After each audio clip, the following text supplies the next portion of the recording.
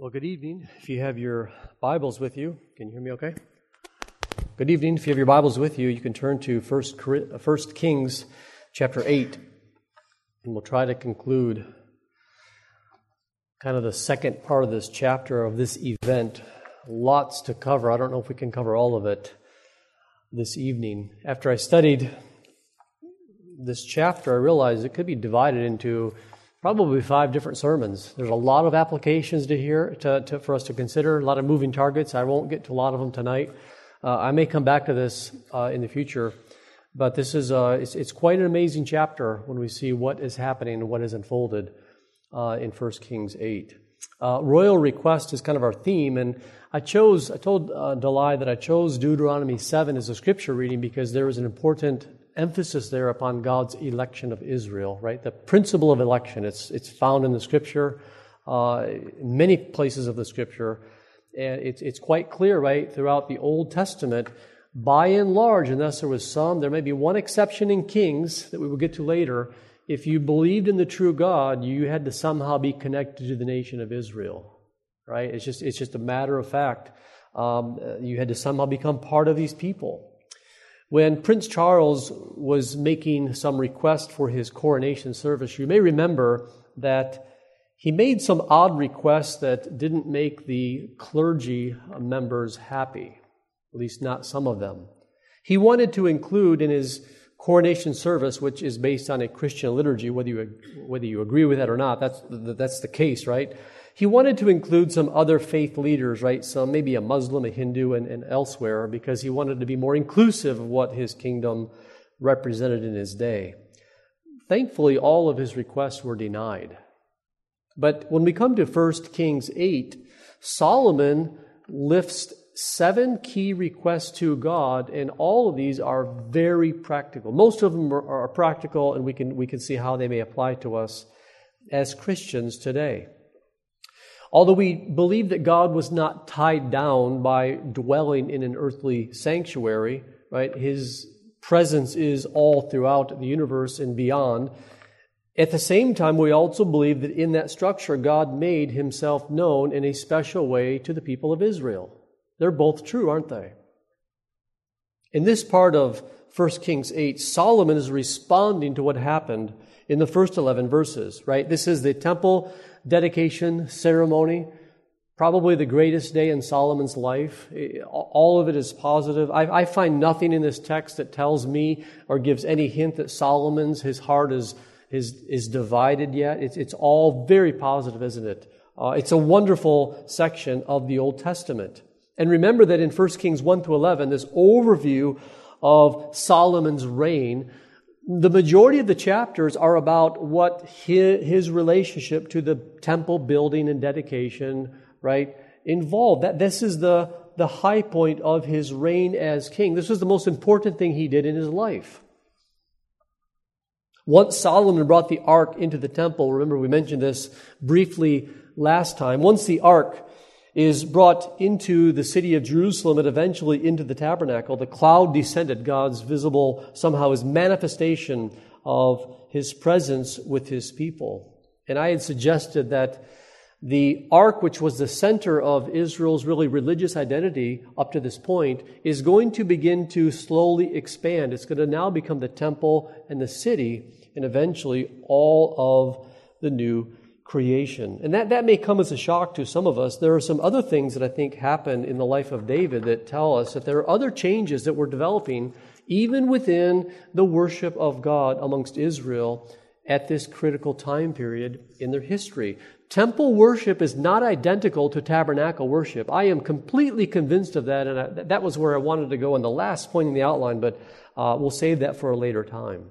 Our first thought here this evening, Solomon thanked the Lord, right? This is in response to the divine approval, right? The cloud that descended upon the temple so that the priest had to stop their work. Why was Solomon so grateful? This isn't one of those softball questions. It's so easy. You already know the answer. But verse 12 begins, "Then Solomon said, 'The Lord has said that he would dwell in thick darkness. I have indeed built you an exalted house, a place for you to dwell in forever. Then the king turned around and blessed all the assembly of Israel, while all the assembly of Israel stood. I mean, this would have been a massive gathering of people when you just look through the chapter of all of the representatives that were there, the officials that were there for the temple dedication. Solomon's opening words at the dedication of the temple, right, about God descending in that thick cloud of darkness, it refers to what has just taken place in verses 10 and 11 of this chapter. But as you know, this was not the first time that this happened in Israel's history. Nearly the identical descending of God's presence took place when the tabernacle was completed. And even before the tabernacle was completed, a pillar of fire by night and a cloud by day followed Israel. That's not just a weather pattern, is it?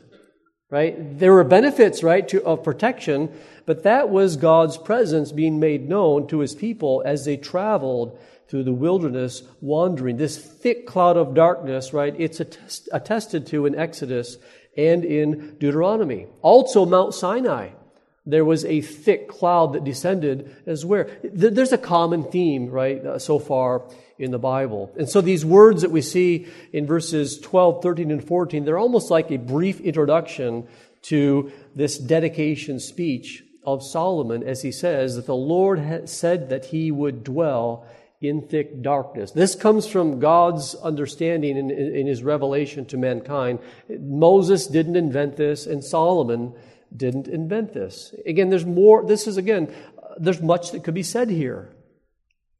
There is mystery in God's immanence and in His transcendence. Right? God reveals things that He teaches to us that we know. You say, what does that mean, immanence and transcendence? Well, we all know what immanence means, right? God has come near us, near His people. And this is an example of that here. But we also sometimes talk about God is also transcendent. And some people think of transcendent as meaning what? He's like way up there, right? Out there in outer space. But it's not just a distance concept, is it? How far would God have to go to be transcendent? Some have suggested it's something about His royal splendor as well. But both of those these biblical concepts are true, right? We have to always believe both, and it's easy to fall into one or the other categories and emphasize one at the expense of the other. They're both true, and they're both there in the Bible. Our next question, what was the basis for Solomon's prayer? Again, throughout chapter 8, there is a beautiful prayer for us to ponder together this evening. This question and the next question are blended together, the two and third questions, but verses 15 to 21. Then the king turned around and blessed all the assembly of Israel, while all the assembly of Israel stood. And he said, Blessed be the Lord, the God of Israel, who with His hand has fulfilled what He promised with His mouth to David my father, saying, Since the day that I brought my people Israel out of Egypt, I chose no city out of all the tribes of Israel in which to build a house, that my name might be there. But I chose David to be over my people Israel. Right? Already we see the joining together of temple and kingship. Verse 17, Now it was in the heart of David my father to build a house for the name of the Lord, the God of Israel. But the Lord said to David my father, Whereas it was in your heart to build a house for my name, you did well that it was in your heart. Right? David's desire was a good desire, wasn't it? Nevertheless, you shall not build the house, but your son, who shall be born to you, shall build the house for my name. Now the Lord has fulfilled His promise that He made.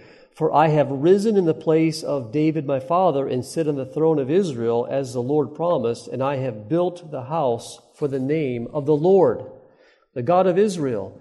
And there I have provided a place for the ark, in which is the covenant of the Lord that He made with our fathers when He brought them out of the land of Egypt. I mean, Solomon is perhaps so grateful because he is the only person in the history of humanity that had this privilege to experience this fulfillment of God's promise. No one else had that, not even David.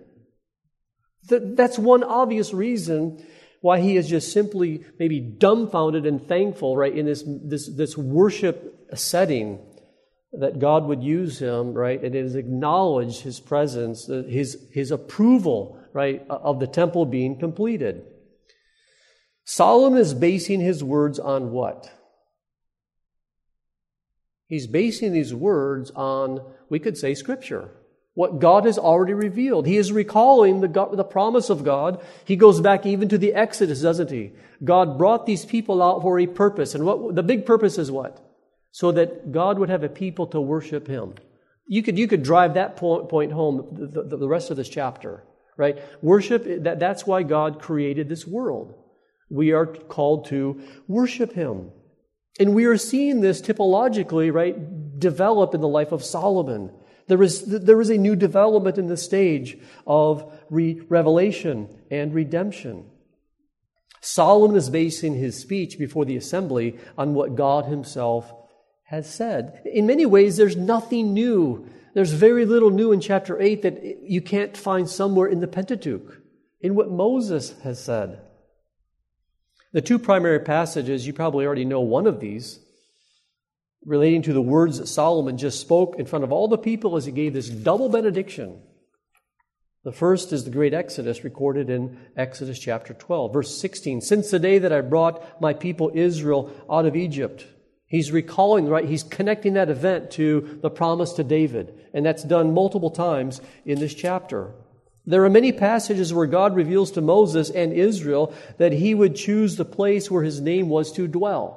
It wasn't Israel that would make the decision. God would make that decision. 3 times in Deuteronomy 12, verses 5, 11, and 21, we are told that God would one day choose the place where He would be worshipped. That's why this is a major development in Old Testament history.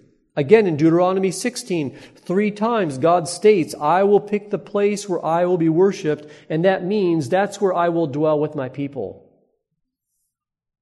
Verse 2, 6, and 11 of Deuteronomy 16. Solomon is appealing to what everyone in Israel already knew.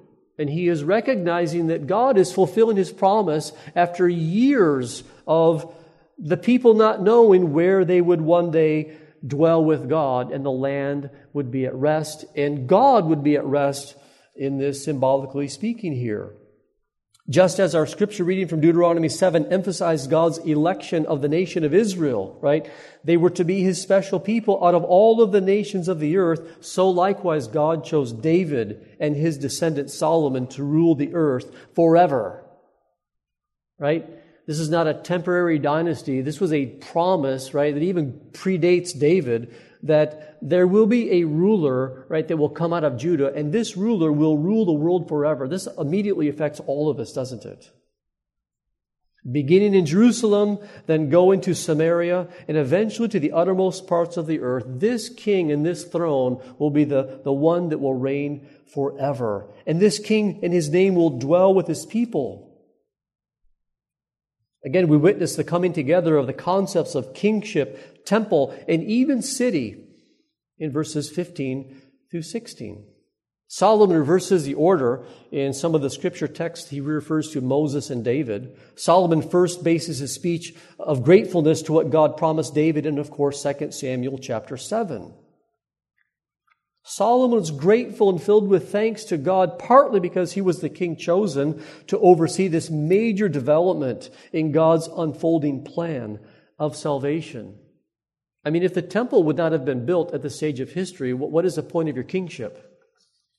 I mean, this was a major role of the king of Israel. Jesus has not yet come. So let's not jump too quickly to Jesus without appreciating what the Israelite, the faithful Israelite, would have understood and rejoiced in that day. The temple was something good when God instituted it for that time. It wasn't a place of phoniness or fake spirituality. And we need to be careful not to oversimplify that. And I'm thankful that none of you do that. In what sense was the covenant with David fulfilled? I mean, isn't that what Solomon says in verses 15 through 21? Verse 15, He said, "Blessed be the Lord, the God of Israel, who with His hand has fulfilled what He promised with His mouth to David my father." Later in verse 16, "I chose David." What's this language about fulfillment? Verse 20, "Now the Lord has fulfilled His promise that He made." That's interesting. Apparently Solomon understood that the completion of the temple and now the dedication was a fulfillment of God's promise to David. Now it wasn't all of the fulfillment, but it was a necessary fulfillment, wasn't it? Again, this promise originally goes back to what God said to David, this special promise in 2 Samuel chapter 7 about the eternal dynasty that would come from David. David receives this promise from God, but he did not experience the fulfillment in his lifetime. And the Bible tells us that David's desire to build God a house was commendable. It was a holy ambition, but God did not allow David to do it. He chose someone else, his son. And David never lived to see this promise realized, even though from the chronicler's perspective, he devoted his final years with a lot of energy to prepare for the eventual building of the temple. It was the new king who would come, the one after David, who would build the temple, again, by the grace of God. That's what was described in 1 Kings 5, 6, and 7. And so Solomon is overwhelmed with thanksgiving and praise to God as he looks back to the promise given at the time of the Exodus in the days of Moses, up until the times of David, this holy nation that God had formed, a people that were called out of the world, a unique covenant people. And there in Jerusalem, the city of David, we now have the temple, what we know as Mount Zion. It is a new Moriah.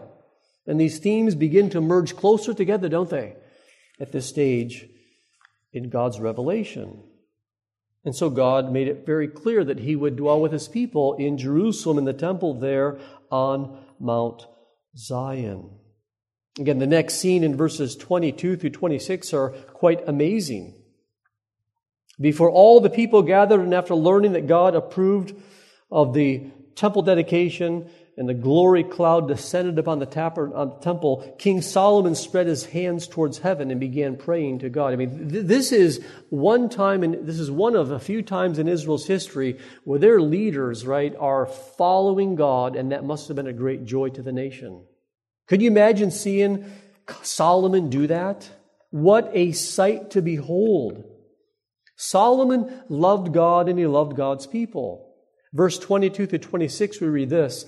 Then Solomon stood before the altar, right, the outer courtyard, the bronze altar, of the Lord in the presence of all the assembly of Israel, and spread out his hands towards heaven. He said, O Lord God of Israel, there is no God like you, in heaven above or on earth beneath, keeping covenant and showing steadfast love to your servants who walk before you with all their heart. You have kept with your servant David, my father, what you declared to him. You spoke with your mouth and with your hand have fulfilled this day. Now therefore, O Lord God of Israel, keep for your servant David, my father, what you have promised him, saying, you shall not lack a man to sit before me on the throne of Israel. And then here comes that conditional part. If only your sons pay close attention to their way to walk before me as you have walked before me. Now therefore, O God of Israel, let your word be confirmed, which you have spoken by your servant David, my father. Again, he is praying Scripture, isn't he? He's speaking Scripture and his hands are outstretched before the whole assembly. I mean, that is a beautiful sight even to ponder in our mind of a king of Israel. Do you think we're going to see a lot of this after Solomon dies in the book of Kings? Do you think that this prayer and this whole chapter might be an anticipation of what's to come or what is not to come? I mean, it's very clear that the God of Scripture is the true God. There are no other real gods in that sense. God is utterly unique. He's in a category by himself, isn't he? We're not in that category. He is incomparable. There is nothing or no one to compare to God. Deuteronomy 6:4, right? Hear, O Israel, the Lord our God, the Lord is one. And we know that throughout the unfolding chapters of the book of Kings, we're not going to have a lot of experiences with kings over God's people that are acting like Solomon in this mode of worship. And I'll illustrate this with something that is contrary to this. We're not Catholic, but they recently had something called the Catholic World Youth Day. And just imagine what I say here, that this was a Sovereign Grace Bible Church annual youth retreat, and we joined together with all of the churches that we could think of that had like faith around the world. This was held recently in Lisbon, Portugal, and I think over 300,000 Catholic youth attended this week-long or so event. And I read this interesting article and I saw the interview. Jules Gomez is one of the, he's kind of like a Vatican correspondent, and he said this, they're talking about the planning, the activities for the young people. And imagine if your leaders did this to the young people in our congregation. They had 4 days of scheduled free time where they wanted the young people to visit a mosque, to visit a Hindu shrine. They had 5 or 6 different types. They wanted them to go in dialogue and learn all of the things they could about the other people. There is no interest in conversion of faith to Jesus Christ. It's like that the days of Deuteronomy 6:4 are over in the hierarchy of many of the Catholic Church thinkers. It's shocking, and one of the things that's interesting is the young people weren't interested in following that agenda. I mean, the commentary said that the priests and bishops who planned this are all the hippies from the 60s, and the young people don't want that anymore. In some of the Hindu shrines and elsewhere, they had very few young people even visit them. They had another ceremony. It was a tree planting ceremony. 7 trees were planted, and there was a cardinal there to oversee the planting of these trees, an ecumenical process to represent all of the major religions of the world. The exclusivity of an incomparable God is like gone. That's what I'm trying to emphasize. We must never lose that in our thinking. I also read another interesting story about maybe a French Catholic missionary living somewhere in the Amazon tribe, and they are intentionally not telling them anything about Jesus. They are simply there to kind of apologize for all of the wrongs done. And there were wrongs done, believe me. I'm not defending many of the things that took place, but they are rather in a state of mind of learning from the pagans and their religion, and they have no interest in saying anything about a God that is incomparable that Solomon said. I mean, in that sense, Solomon beats them hands down, and he lives long before the coming of Jesus Christ. We have greater revelation. And I want to be friendly with other people, what we talked about in the Sunday school class this morning, right? Of Muslim parents speaking up at school board meetings, but they don't believe in the same God we believe in. There is one God, and that is the Christian God. And that is why that song talks about mission, that the whole world must know something about Jesus Christ. And there is a foreshadowing of that here in 1 Kings chapter 8. Moses knew this as well in Exodus 15:11. After the Exodus, who is like you, O Lord, among the gods? Who is like you, majestic in holiness, awesome in glorious deeds, doing wonders? God alone is God. And this is the God of the Bible. It's the God that we believe in. But notice after Solomon makes this good confession about God, he had something about the real accountability that God would hold these kings to. This unconditional promise that God gave to David, there seems to be an element of conditionality in it, right? In terms of the king that would sit on the throne. And he emphasizes that. It's true for God's people, but especially for the son of David that will be reigning in Israel. Our second thought here is Solomon prayed for God's people. There are 7 prayer petitions here, and they all focus on the future. What are most of these petitions about? Before we answer that question, look at verses 27 through 30, another interesting statement from Solomon. He says, "But will God indeed dwell on the earth?" That's an interesting question in light of what has just happened in verses 10 and 11. "Behold, heaven and the highest heaven cannot contain you. How much less this house that I have built?" This is like the second or third example from the lips of Solomon in this book that remind us that the Israelite who understood God's revelation never ever thought that God would be locked up in a temple. If you think that about them, this is an example. That was an abuse perhaps, or maybe a superstition that developed, but the Old Testament never teaches that. That wasn't the purpose of the temple. Verse 28, yet have regard to the prayer of your servant and to his plea. O Lord my God, listening to the cry and to the prayer that your servant prays before you this day, that your eyes may be open night and day toward this house, the place of which you have said, my name shall be there, that you may listen to the prayer that your servant offers towards this place, and listen to the plea of your servant and of your people Israel. When they pray toward this place and listen in heaven, your dwelling place, and when you hear, forgive. Solomon knows that God dwells in heaven and he also dwells on earth. That the earth is a replica of the greater reality of God reigning from heaven. And throughout this passage, Solomon is emphasizing when God's people sin, may the Lord hear and forgive. That applies to all ages of God's people. And this links back up to verse 15, of course. Solomon now turns his attention to the temple's broader significance as what? A focal point of prayer. That is a very important, it's not just a place of sacrifice, it is that, but it's also a place of prayer. It's a place where people, wherever they lived in Israel, perhaps would face towards Jerusalem and pray towards the temple. Daniel did that. Nehemiah did that. That's not superstition.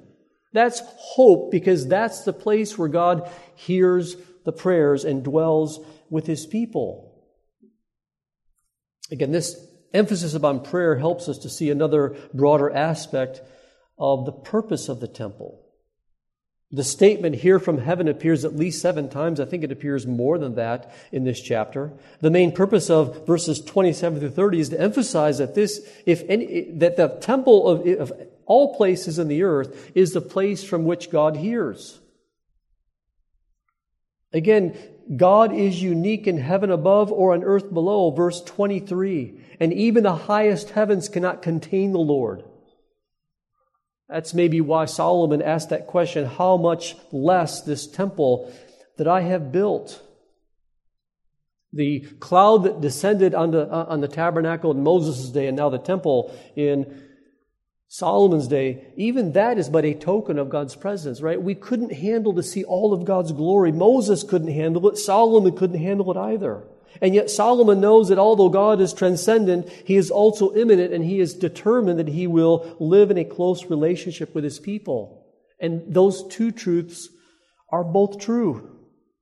He knows that God has revealed Himself in the past, especially in the time of Moses. Solomon is not praying for anything that is new here, is he?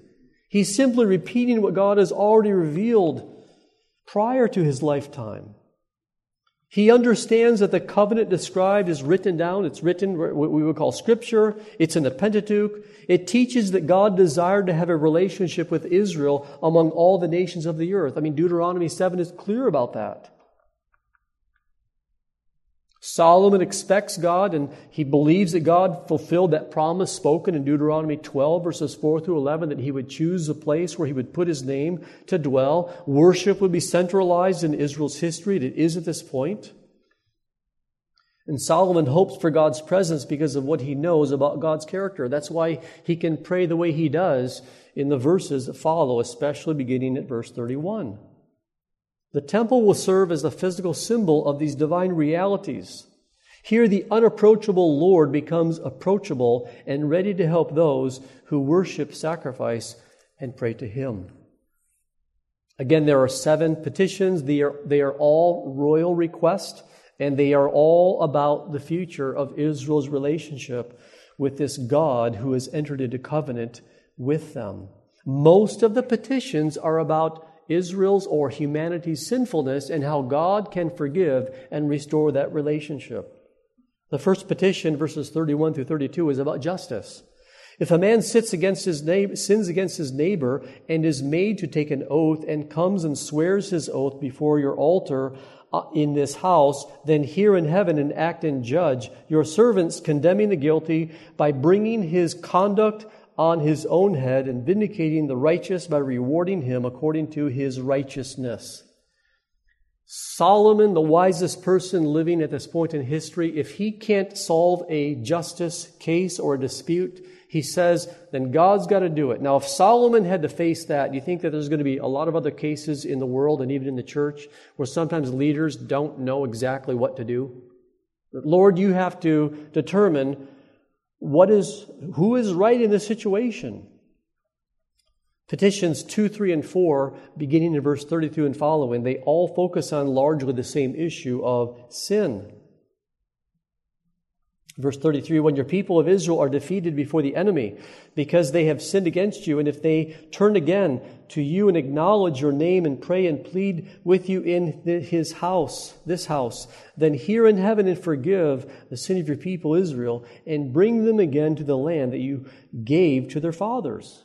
There was a defeat in Joshua 7. There was a defeat in the book, several defeats in the book of Judges, and of course, the well-known defeat in 1 Samuel chapter 4. And the solution is simple, right? There's a real problem. God's people have sinned, and when they sin, they are called to repent and seek God in forgiveness. Verses 35 and 36, when heaven is shut up. Petitions 3 and 4 are really all about the covenant curses that are mentioned in Leviticus and Deuteronomy. When heaven is shut up and there is no rain because they have sinned against you, if they pray towards this place and acknowledge your name and turn from their sin, when you afflict them, then hear in heaven and forgive the sin of your servants, your people Israel, when you teach them the good way in which they should walk, and grant rain upon your land which you have given to your people as an inheritance, right? That's an expression of the covenant curse. Leviticus 26, Deuteronomy 28. The next one in verse 37 to 40, if there is a famine in the land, right? All of these are covenant curses. God promised if you live in disobedience to the covenant, there will be things that happen that I will punish you with, right? We hear about the plague and sickness in verse 37. Whatever prayer, whatever plea is made by any man or by all your people Israel, each knowing the affliction of his own heart and stretching out his hands towards this house, then hear in heaven your dwelling place and forgive and act and render to each whose heart you know according to all his ways. For you only know the hearts of all the children of mankind, that they may fear you all the days that they live in the land that you gave to our fathers. I mean, God blessed Solomon with great wisdom at this point in his life. And kingship in his life, and in his kingship, he understood that God's people will sin. And he also knows that God's people will always need to be forgiven. And he's just rehearsing different scenarios, and he's praying prayer requests that are so applicable to all of us today. And by the way, the prayers of Solomon, really all of them are answered by Jesus. I'm not even going to go into that tonight, but they're all answered in many ways by Jesus. That's a fascinating and very encouraging thought for us to consider. Solomon took sin seriously, and he took forgiveness seriously. We are the cause of the first, and God is the reason for the second. I mean, all of us can ask the question, how serious do I take sin in my life? How serious do we take sin in our church? If we take sin seriously, we certainly ought to take the forgiveness and mercy of God with even greater seriousness, because that is the solution, isn't it?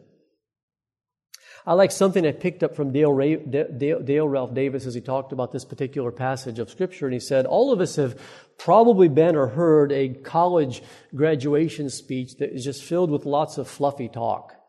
Things like, you're the hope of the world. And he says that stands in such sharp contrast, all that flattery and unwise statements, it stands in such sharp contrast to the prayers of Solomon here that it doesn't say anything about, you're the hope of the world. God is the hope of the world. The sin that we create and mess up in our life, we need forgiveness, and God is the only one that can bring that forgiveness into our lives. It's a true reality. Solomon is not distorting reality. He's not saying anything new here, is he? He's simply praying the Scripture whether you realize it or not. He's praying the Bible, what is revealed, has been revealed to Moses. He's talking about the threats for punishment, but also the blessings for obedience. Deuteronomy 30, 1-10. And we've already encountered the phrase throughout this chapter that when they prayed, apparently they prayed facing Jerusalem, if you're not there. Daniel did that. When he opened his windows, he faced Jerusalem. Nehemiah does something quite similar.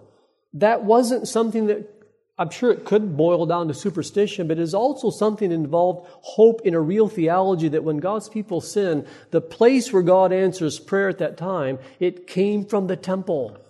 And so they oriented themselves to the temple. Jesus is one greater than Solomon, and he also taught us a model prayer. Aren't there 6 petitions somewhere in Matthew? Begins our Father. But in addition to that, Jesus, the greater king than Solomon, we have an insight into his prayer in John 17 before he goes to the cross to die for our sin. We all know that the solution to our sin can only be found and cured in Jesus Christ. Why did Solomon include foreigners in his prayer? This may strike us as odd here. The 6th petition, verses 41 through 43. Likewise, when a foreigner who is not of your people Israel comes from a far country for your name's sake, for they shall hear of your great name and your mighty hand and of your outstretched arm. When he comes and prays toward this house, here in heaven your dwelling place, and do according to all for which the foreigner calls to you, the Gentile, in order that all the peoples of the earth may know your name and fear you, as do your people Israel, and that they may know that this house that I have built is called by your name. Already we have indications, not just here, but before this and after this, that the purpose of God's sovereign election was never ever meant to be limited to the people of Israel alone. There was always a broad worldwide focus there. And this is an example. Before Solomon was born, Rahab came, didn't she? The temple wasn't built yet. Before Solomon spoke this petition, Ruth came, small trickles of Gentile coming to join themselves to the people of God. We also seem to have a hearkening back here to the promise that God made to Abraham, that through you all of the families of the earth will be blessed. That sounds rather global to me, doesn't it? Lathart has some great comments on this whole point. And it wasn't Jesus that first came up with this idea that my house shall be a house of prayer for all nations. Solomon here says it, and Isaiah says it, and Jesus simply is expanding. That's the purpose of the temple, isn't it? It's to take us back to Eden and beyond, that the purpose of this temple was for worship, and worship for all of God's creatures. That's what brings glory to God. And the temple marks a moment in the history of the Gentiles. This is not merely for Israel. There's something far greater in this. How did the king's prayer end? It ended by speaking about sin and exile. It's a longer section. I'll just look at part of it. Verse 46, if they sin against you, right? This is right out of Romans. For there is no one who does not sin. I mean, it's the same thinking of Romans. So that they are carried away captive to the land of the enemy.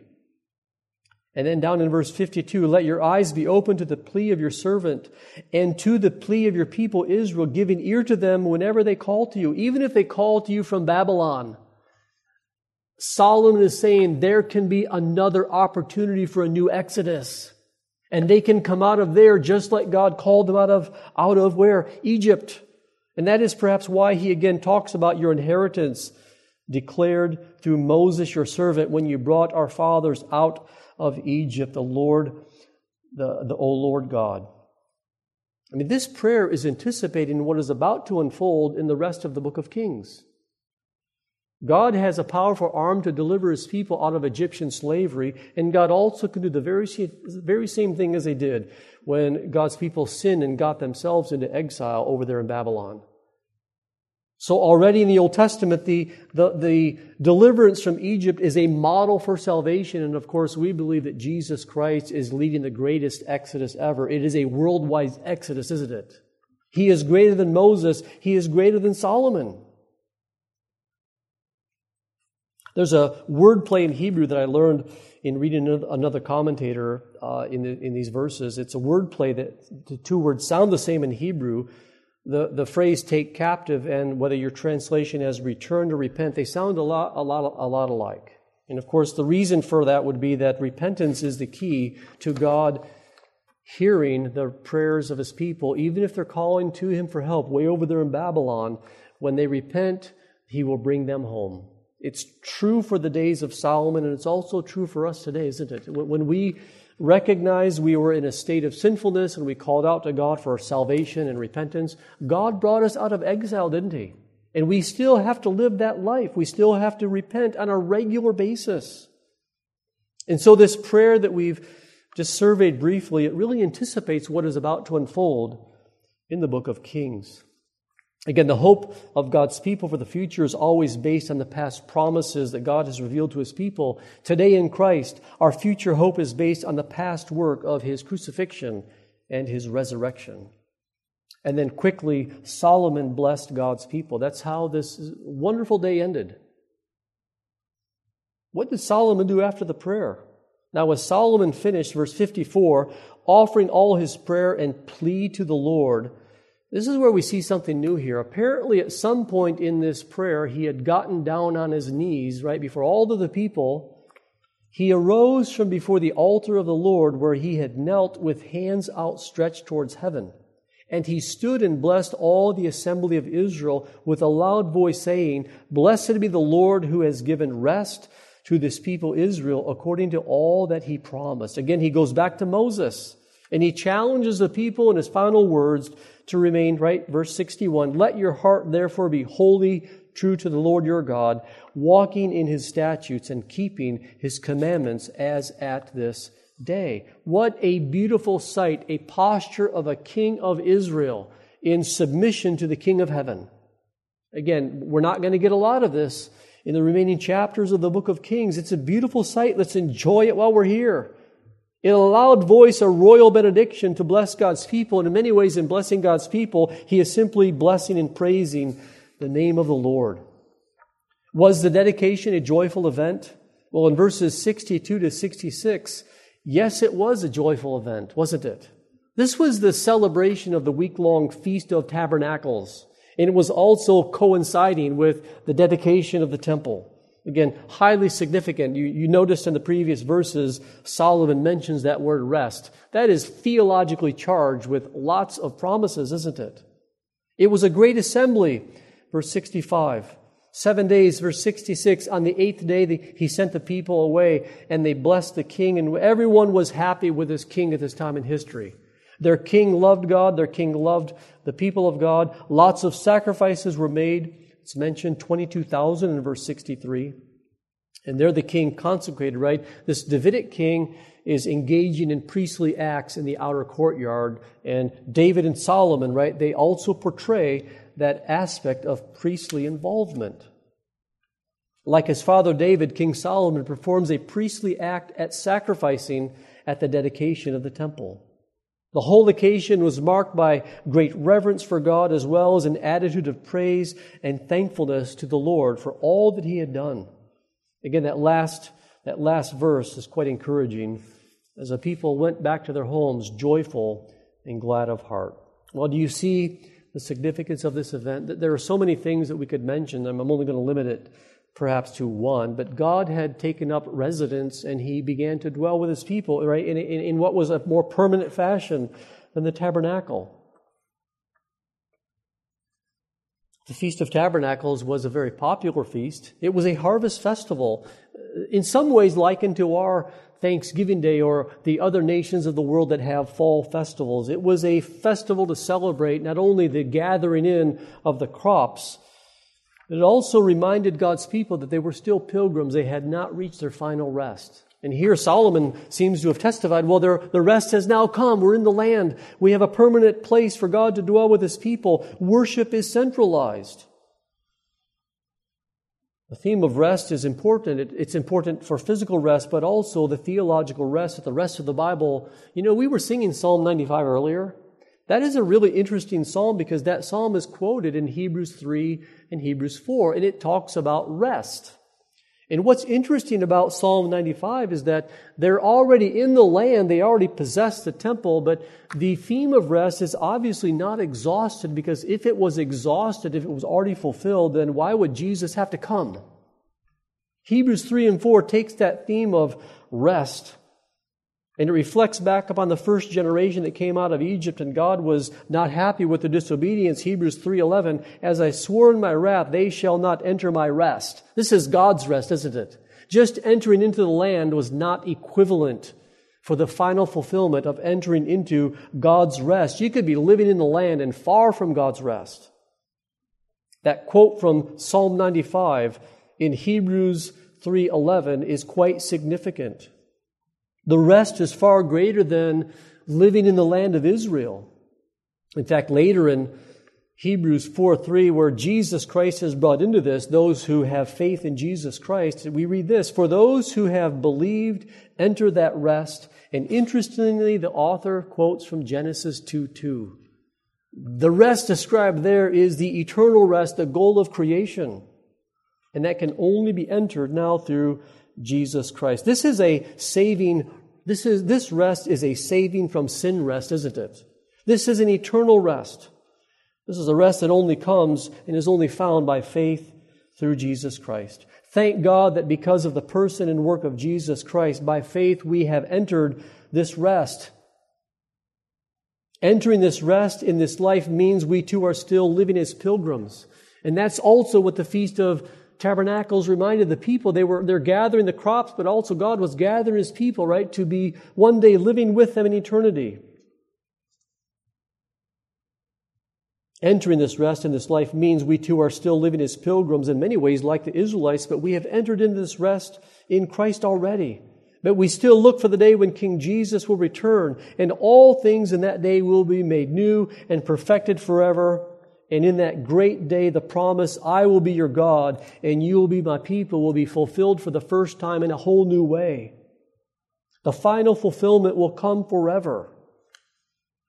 There will be no more sins to confess for eternity, and God will dwell among His people forever. Heavenly Father, we thank you for the royal request of Solomon.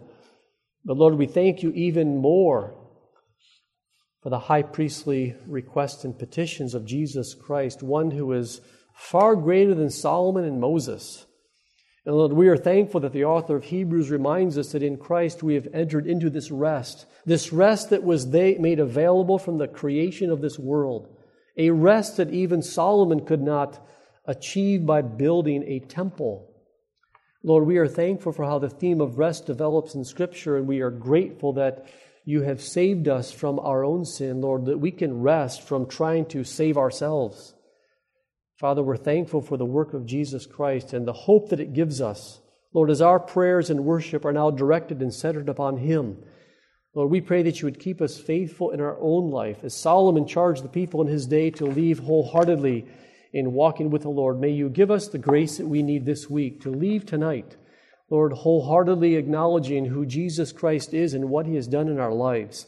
And Lord, we pray that we would receive that grace that we need this week to love you and to serve you and to obey you. Lord, we are thankful for your salvation, and we're thankful for all of your people. And Lord, we pray that the message of the gospel would continue to go to all of the ends of the earth. And again, Lord, if we have an opportunity to share the gospel with someone this week, we pray that we would take that advantage and help us with the words to say. Lord, we pray that you would bless your people tonight. In Christ's name we pray. Amen.